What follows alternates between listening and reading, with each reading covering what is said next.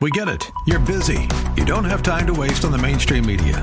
That's why Salem News Channel is here. We have hosts worth watching, actually discussing the topics that matter. Andrew Wilkow, Dinesh D'Souza, Brandon Tatum, and more. Open debate and free speech you won't find anywhere else. We're not like the other guys. We're Salem News Channel. Watch anytime on any screen for free 24/7 at snc.tv and on Local Now, Channel 525. This program is sponsored by the Psalm 127 Fund. For Zion's sake,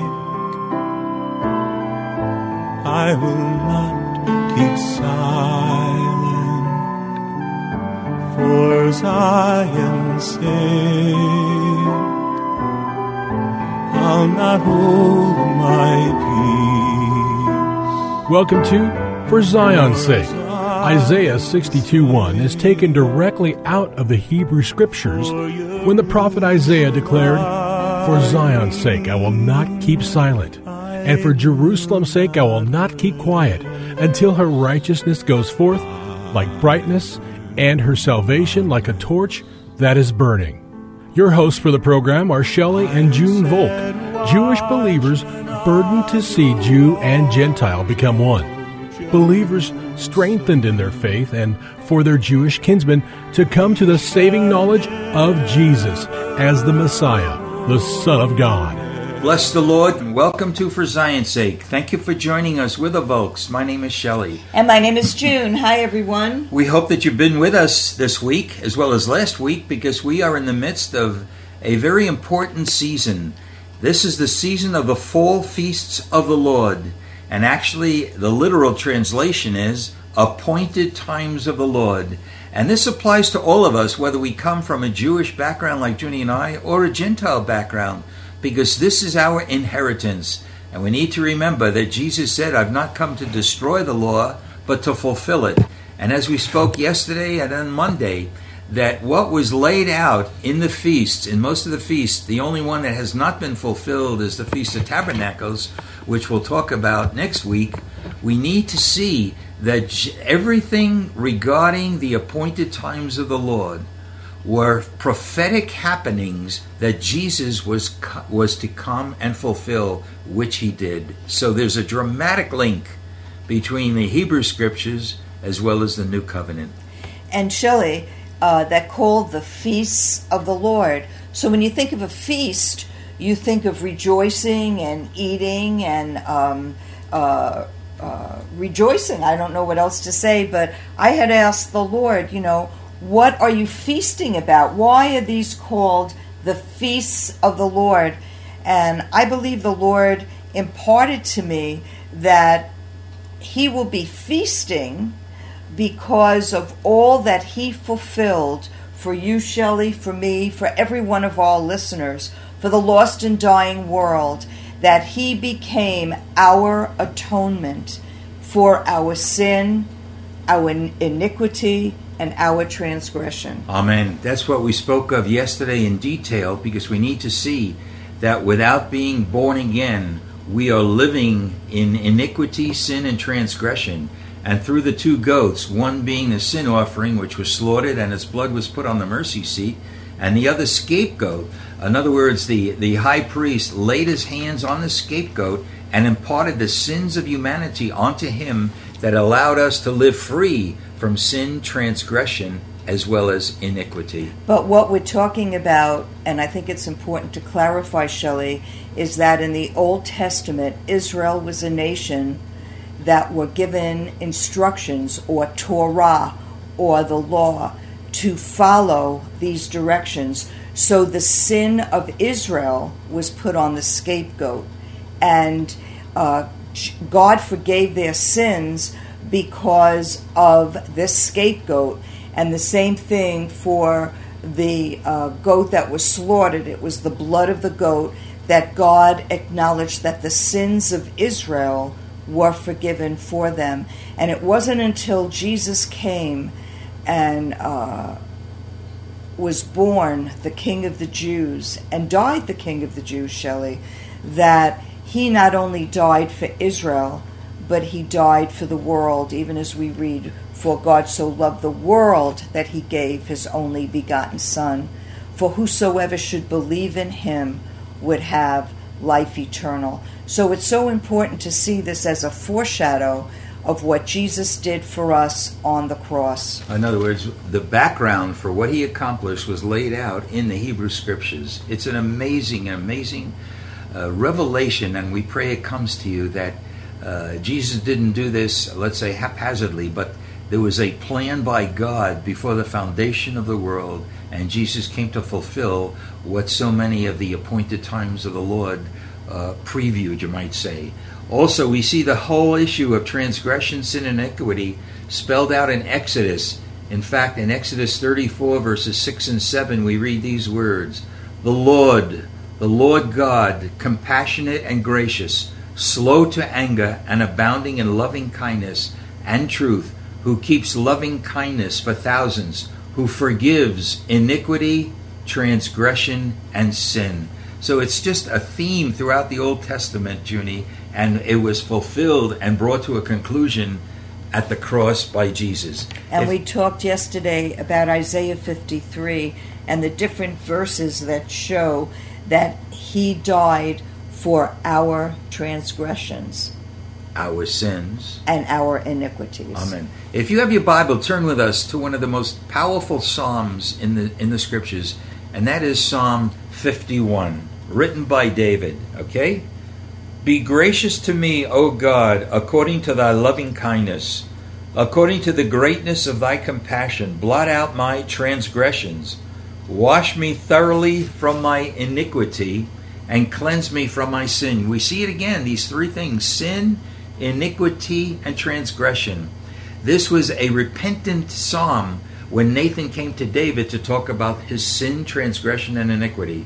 Verse 3, for I know my transgressions, and my sin is ever before me. Against thee only have I sinned, and done what is evil in thy sight, so that thou art justified when thou dost speak, and blameless when thou dost judge. Behold, I was brought forth in iniquity, and in sin my mother conceived me. Behold, thou dost desire truth in the innermost being, and in the hidden part thou wilt make me know wisdom. Purify me with hyssop, and I will be clean. Wash me, and I shall be whiter than snow. Make me to hear joy and gladness. Let the bones which you have broken rejoice. Hide your face from my sins, and blot out all my iniquities. Create in me a clean heart, O God, and renew a steadfast spirit within me. Do not cast me away from your presence, and do not take your Holy Spirit from me. Restore to me the joy of your salvation, and sustain me with a willing spirit.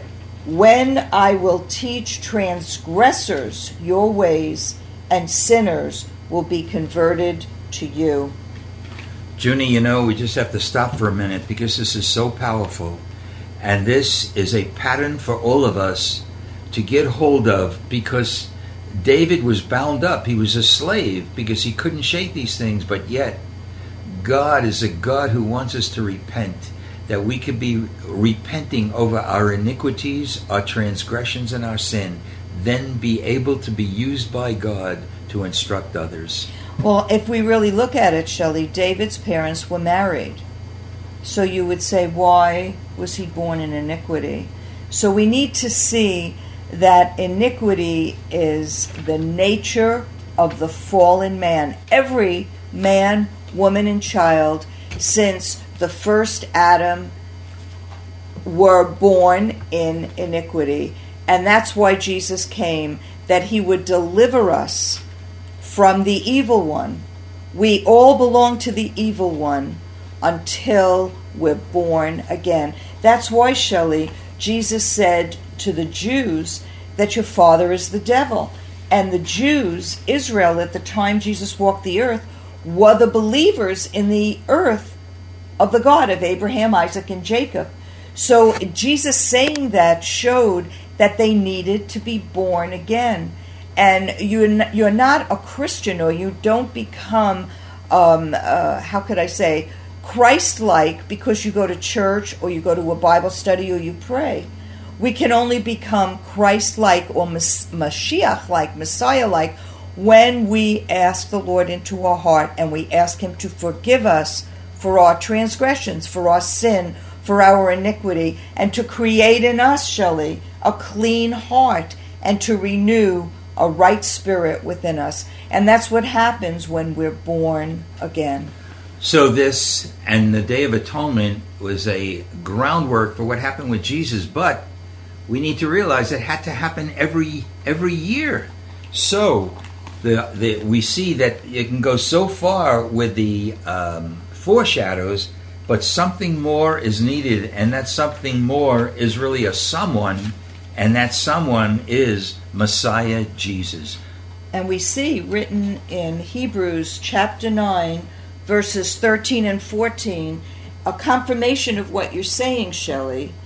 For if the blood of goats and bulls and the ashes of heifer, sprinkling those who have been defiled, sanctify for the cleansing of the flesh, how much more will the blood of the Messiah, or the blood of Christ, who through the eternal Spirit offered Himself without blemish to God, cleanse your conscience from dead works to serve the living God. And that really is the difference right here, Shelley, that God acknowledged and forgave Israel through the blood sacrifice of the animals as called for in Leviticus, but it couldn't cleanse the conscience of man. It was an external shedding of blood that God accepted. But with Jesus, not only was His blood shed for us, but it becomes internal when we ask Him to come into our life. And what He does, Shelley, He washes away our transgression, our iniquity, and our sin with His blood. He washes us clean, which means our conscience becomes clean. And we see, Junie, how Jesus fulfilled in that act on the cross that which was foreshadowed by the two goats, one being a sin offering by the shedding of His blood. But we see that Jesus fulfilled also what the second goat did. He not only cleansed us by His blood, He not only took our sins upon Himself, but He delivered us from the power of transgression, sins, and iniquity by being made sin. And you've referred to this throughout the course of this week, Junie. The scripture reference is 2 Corinthians chapter 5, verse 21. He made Him who knew no sin to be sin on our behalf, that we might become the righteousness of God in Him. This is so powerful, and I just pray, we need to pray, Junie, that every one of our listeners will see the dramatic link between the foreshadowing and the fulfillment in Jesus, that we have been delivered from the power of sin, from the power of transgressions, and from the power of iniquities because of what the Messiah did at Calvary. And as David wrote, Psalm 51, yes, Lord, Jesus will return as the greater David and sit on the throne of David in Jerusalem. Hallelujah. Thank you, Lord. We thank you, Lord, for your Lord. compassion and mercy to each one of us, yes, Jew and Gentile alike, that we've been delivered and now can be used by you to glorify your name. We pray this in Jesus' name. Amen. For Zion's sake. Thank you for joining us this evening. If you would like to get in touch with Shelley and June, you can write to them at P.O. Box 1784, Scottsdale, Arizona 85252.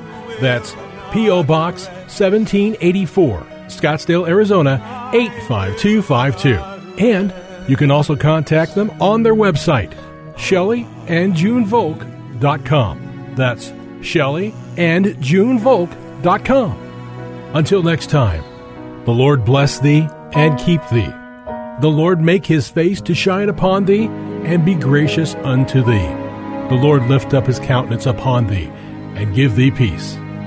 This program was sponsored by the Psalm 127 Fund.